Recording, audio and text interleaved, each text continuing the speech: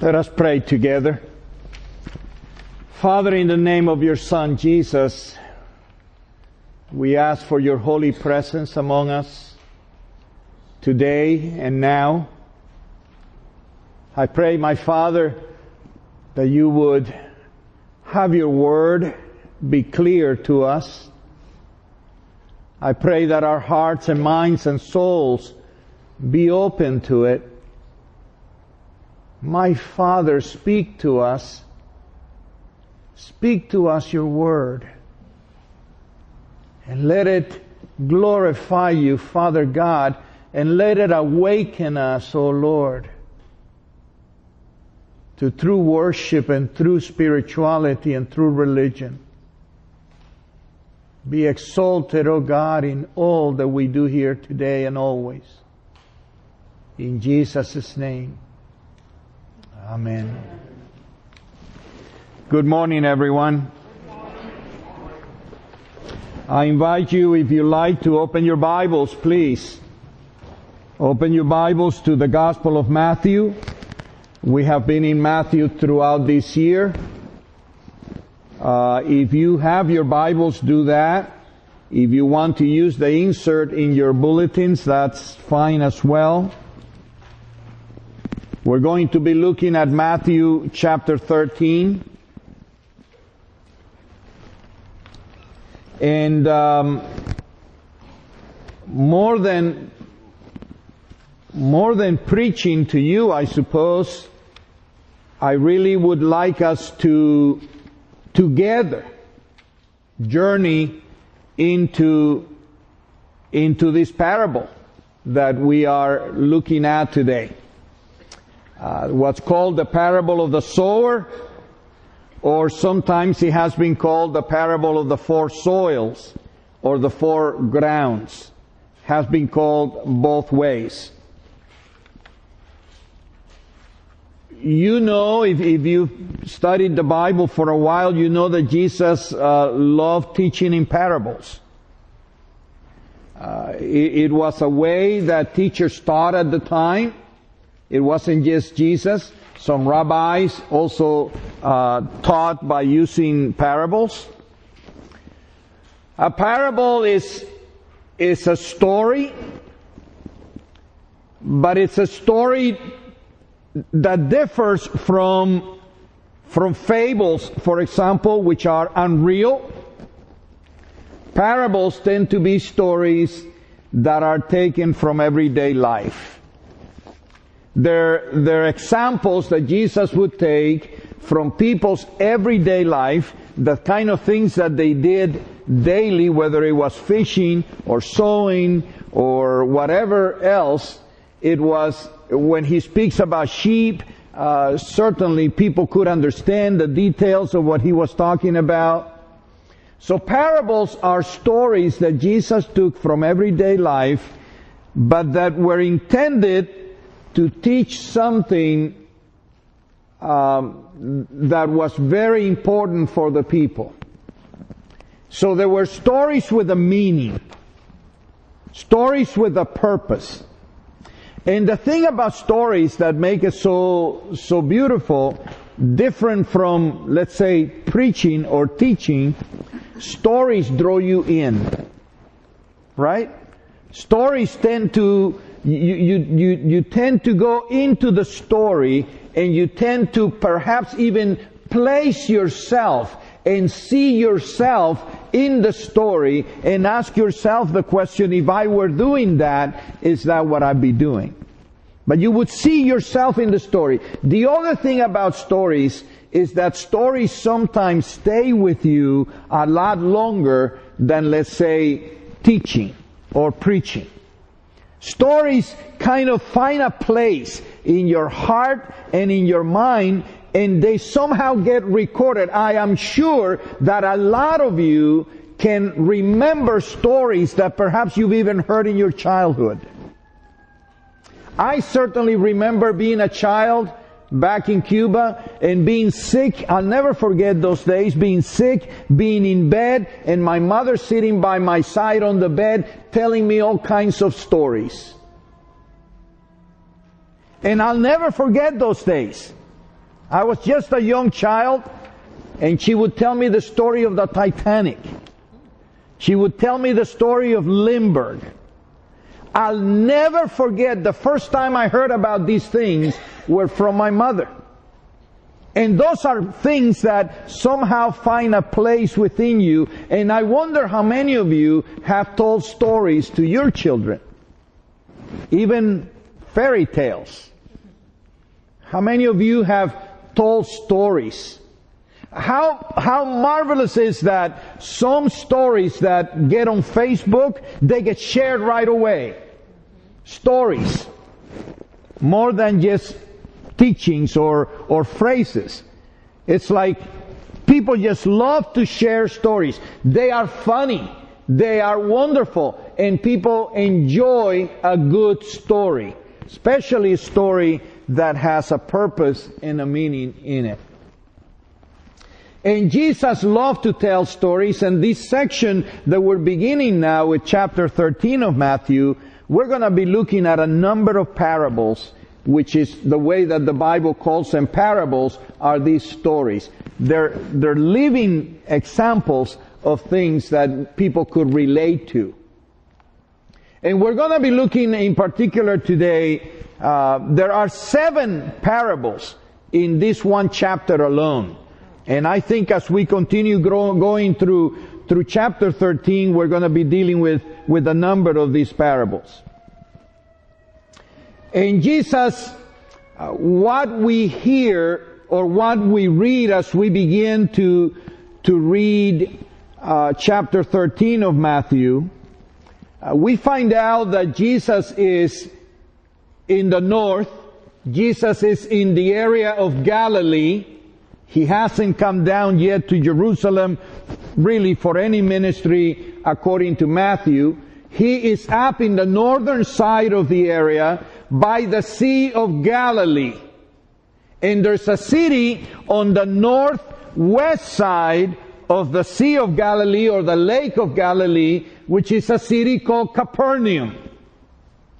And Capernaum is where Peter seemed to have had a house or a home, where Jesus healed his mother-in-law, if you all remember that. So there seems to be a house there in Capernaum that Jesus used to use kind of as a hub for ministry. From that house he went all over the place, and then when he finished ministry anywhere, he somehow always ended up back at the house. And if you've read the first 12 chapters, you see Jesus doing a lot of ministry. But as we come to the end of chapter 12, when his family comes to see him, they come to a house in Capernaum. And so as we begin chapter 13, we are told that Jesus left the house. And we have to assume that it's the house that was Peter's house in Capernaum. And he goes over to the shores of the Lake of Galilee or the Sea of Galilee. And as he goes to the shore of the Lake of Galilee, a large multitude of people begin to kind of surround him everywhere. People want to hear what Jesus had to say. And so it says, as we begin chapter 13, that a large multitude of people came around him. And I suppose they just surrounded him. And, whichever way he turned, there were people just wanting to get close to him. Some wanted to listen. Some probably came with a need. Others just came to touch him, period. Or to just witness who this guy is, that the news of him is going all over the place. And we're told that Jesus sees a boat there by the shore of the lake, and he gets into the boat, probably belonging to one of the fishermen, maybe Peter, maybe somebody else, and he pulls out from shore a little bit.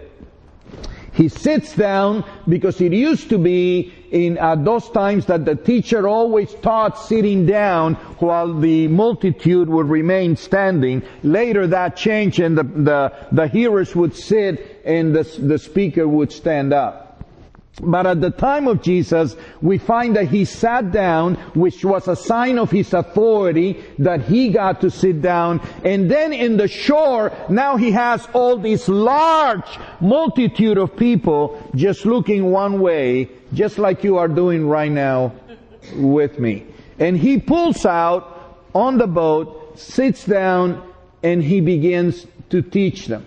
And he begins by teaching this parable of the sower.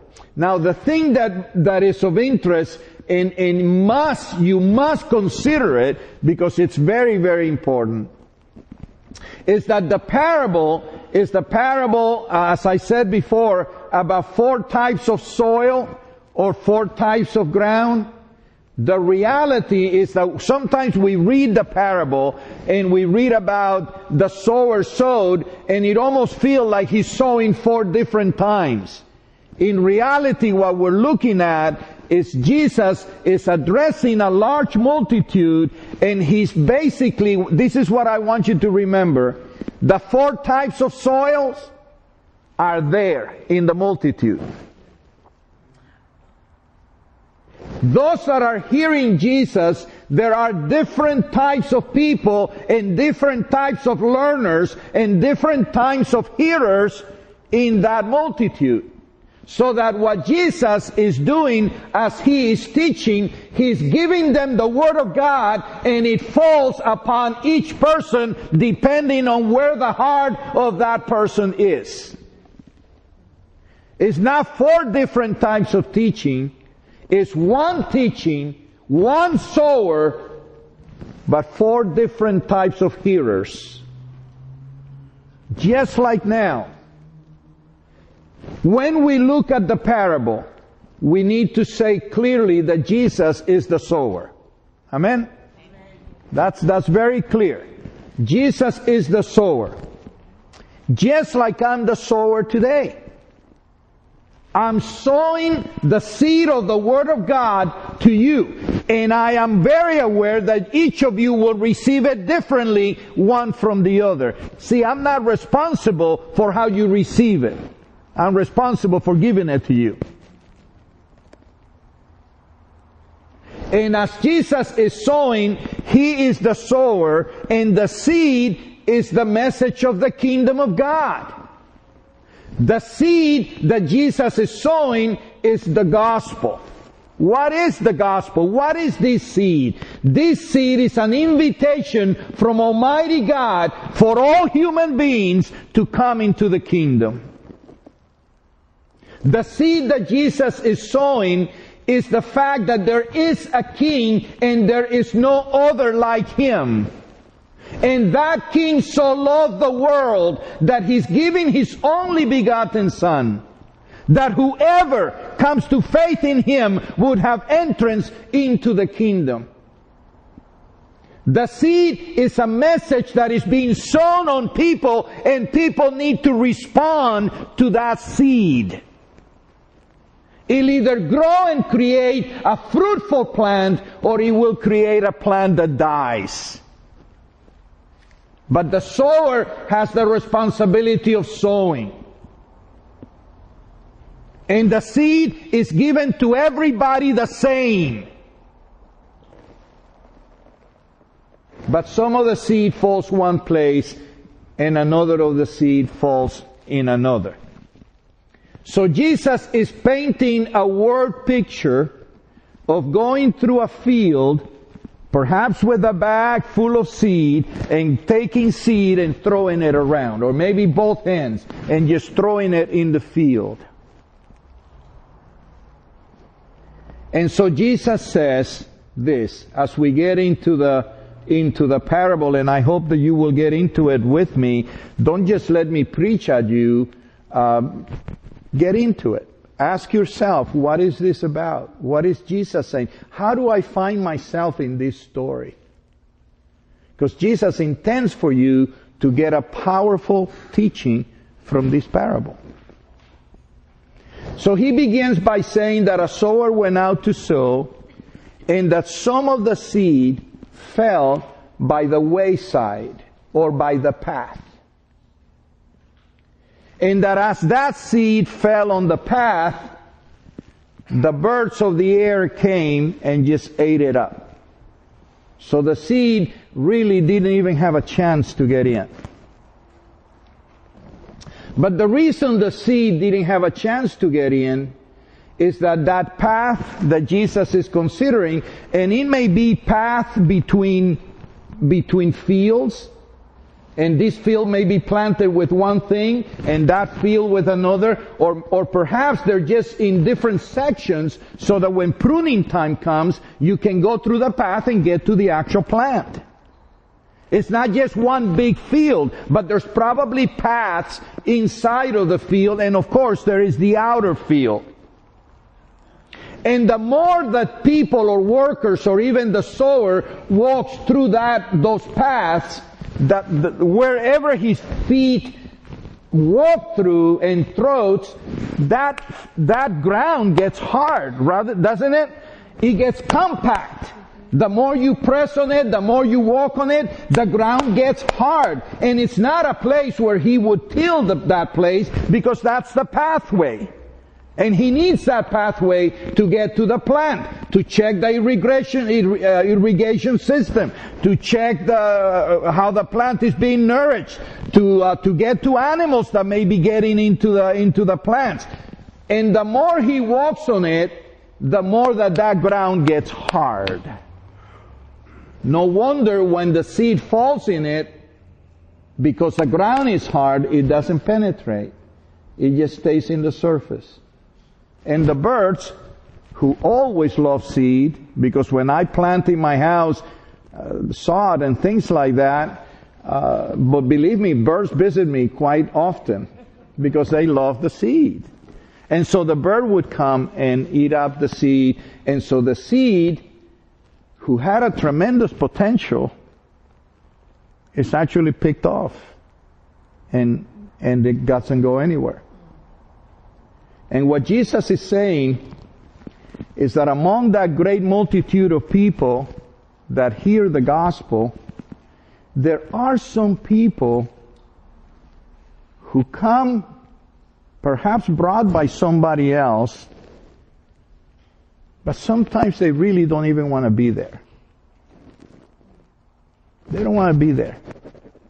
They're coming for whatever reasons that I don't know about. This is the kind of people that come to church, and they already come with a predisposed idea. I hope this service is short so we can get out as soon as possible.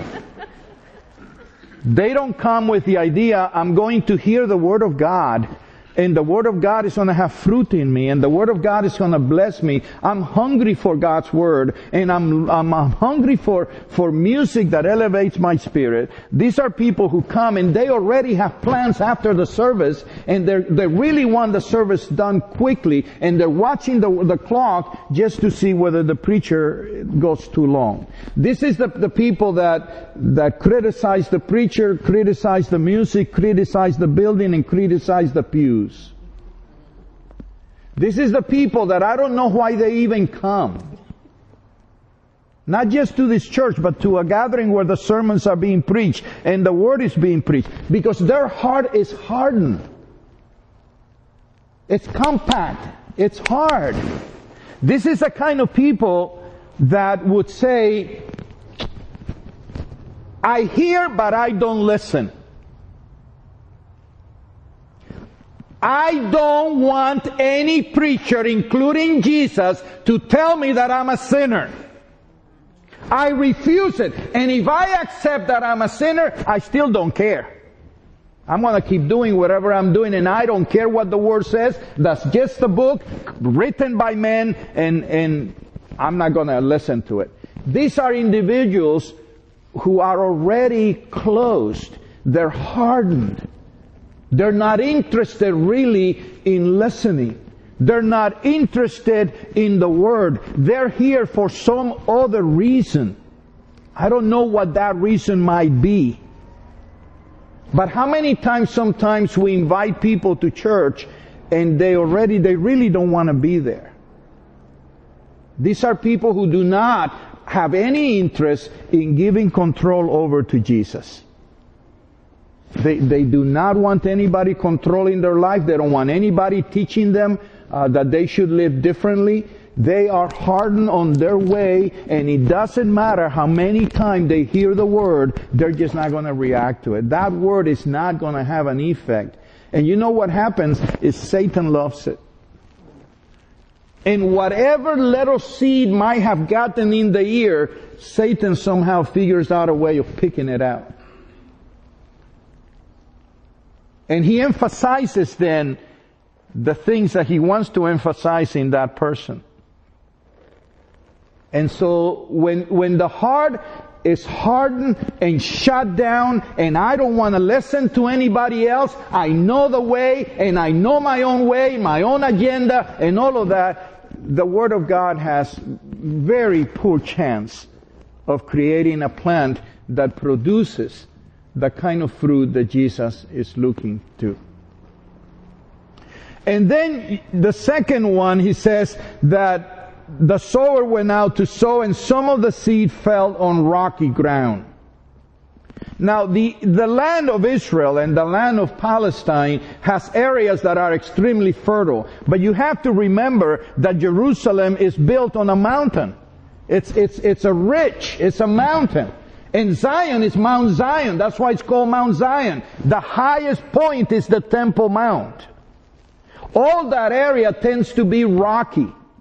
But even if there is a layer of soil, underneath there's rock. So Jesus says that sometimes in this field that is being sown, the word is being sown, sometimes the seed falls in places that seems to have a veneer or seems to have a light top of soil, but underneath is rocky.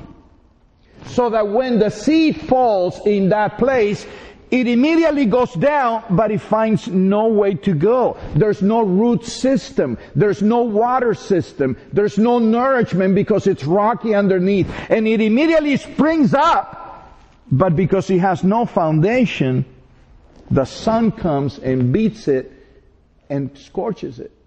Because it has no strength, no foundation.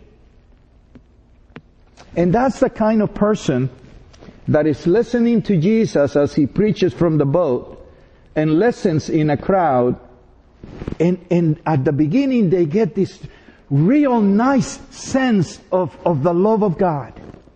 They feel wonderful. They feel that the Word of God is amazing. They feel that boy, I feel really good with this that I'm being told. I'm being told that God loves me. My sins are forgiven. There's a hope and a heaven. There's healing in Jesus. There's this feeling and these nice things.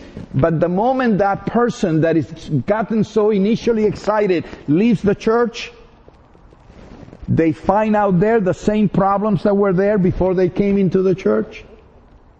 They didn't go away.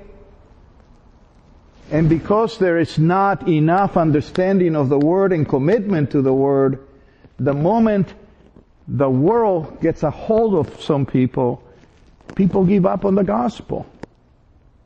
And then they say, you see, I tried church, but it didn't work. You go back to your job problems. You go back to your family problems. You go back to your marriage problems. You go back to the world beating up on believers. You go back to friends whom you may lose or who make fun of you because of your faith. You go back to a world that is unkind to believers. And whatever got sown in you at that rally, or at that big event, or at that church, and that made you feel fantastic, made you feel warm, and made you feel loved, and made you feel cared, all of a sudden it's like, it disappears. Because there's no foundation. You didn't even give it a chance. The commitment was shallow. The commitment was more a feeling than it was a commitment. And in a way, that's what Jesus is saying. In that multitude, there are some people that are going to feel nice and warm and fantastic, but the moment they go home, whatever I have said to them today, is just going to get picked off. He says, I know. In every multitude, there's these people.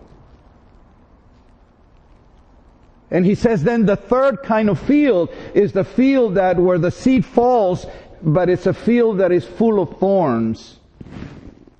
Now I gotta tell you this. If thorns can grow, plants can grow. Okay? The potential of that seed to penetrate the ground. Thorns, like bad weed, they go fast. They grow fast. Anywhere, listen, there's a place in my yard, I don't want certain weeds, I don't care what I've done to it, that thing is coming back. We've burned it, we've taken the ground out, we've resodded it, that thing keeps growing the same back. Doesn't matter what my gardener says to do. It just doesn't work. Some of these weed and thorns, they just grow whether you water them or not.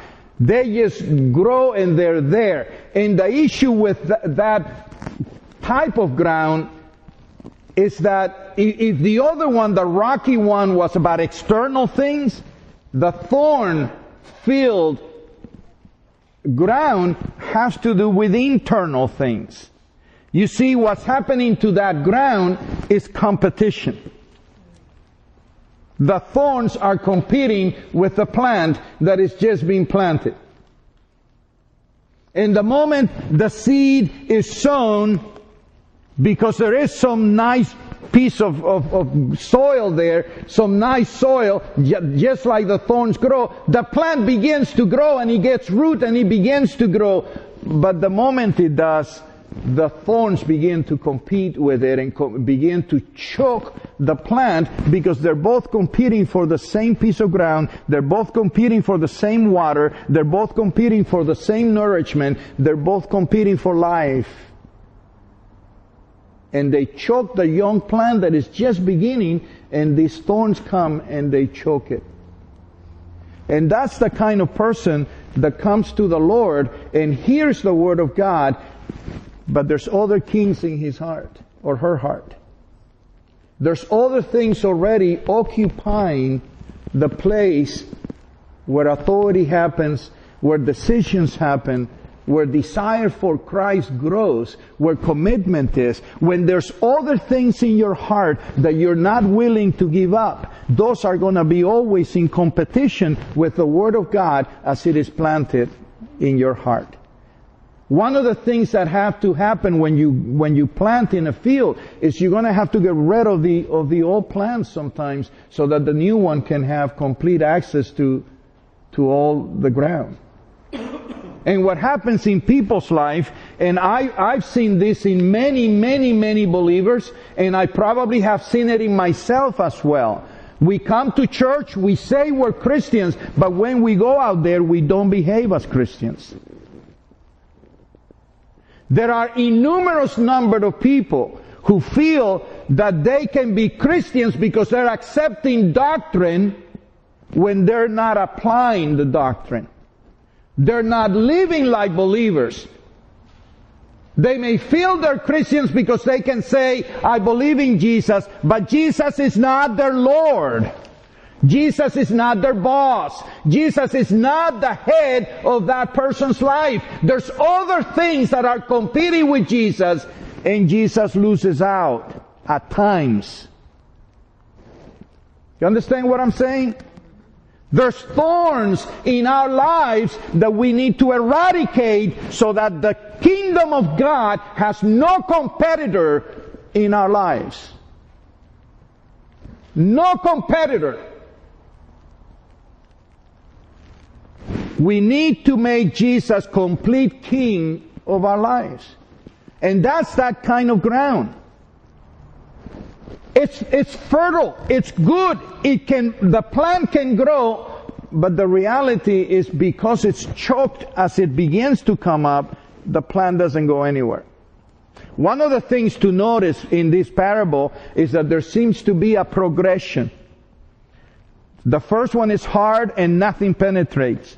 The second ground, it penetrates a little bit and then it burns out. The third, it penetrates more but it gets choked. And then in the fourth ground, Jesus says there are those in whom the Word of God finds an agreeable field, a heart that is open, a life that is ready to make changes. And let me tell you, a plant doesn't grow overnight. It takes time to grow a plant, and it takes time to grow into a mature believer. But it all begins by accepting the Word, committing to the Lord, and giving your life over to Him, and be willing to follow Him even when the world is against you, even when the flesh is against you, even when everything within you is against the Lordship of Jesus Christ. There needs to be no competitor in our homes, in our lives, in our hearts. And it begins in our hearts, because if it's not in our hearts, it's not going to be in our homes. So he says, the sower went out to sow, and some of the seed fell on good ground with great potential for a marvelous harvest. But there were other kings already in that person's life. Addictions, stuff that happens in our lives. I don't need to I don't need to give you examples. But if you are a believer, you need to live like a believer. You need to. And it doesn't mean that you don't fall at times. But it means that you get up and you dust yourself off, and Jesus is Lord and nobody else. Otherwise, you're just playing a very dangerous game with your salvation. And then, of course, there is the fourth field that Jesus says that the plant, the seed was sown, and it produced a tremendous harvest. It produced, and it was fruitful. And that's the kind of field that the Lord is actually looking for. The potential of the whole harvest was amazing, but only some of it worked and some of it didn't. The character of the person determines the fruitfulness of the gospel in that person. You hear me? The character of that person will determine the effect of the gospel in that person. Now the sower has to sow. The sower cannot say, oh, unless I have a great field, I'm not going to sow anything. Because that's not how it works.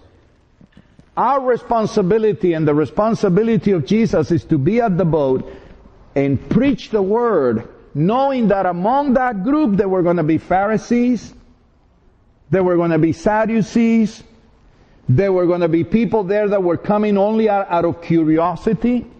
There were going to be people there who were going to receive the Word and then go home, and because of persecution, because of the Word, they were going to give it up.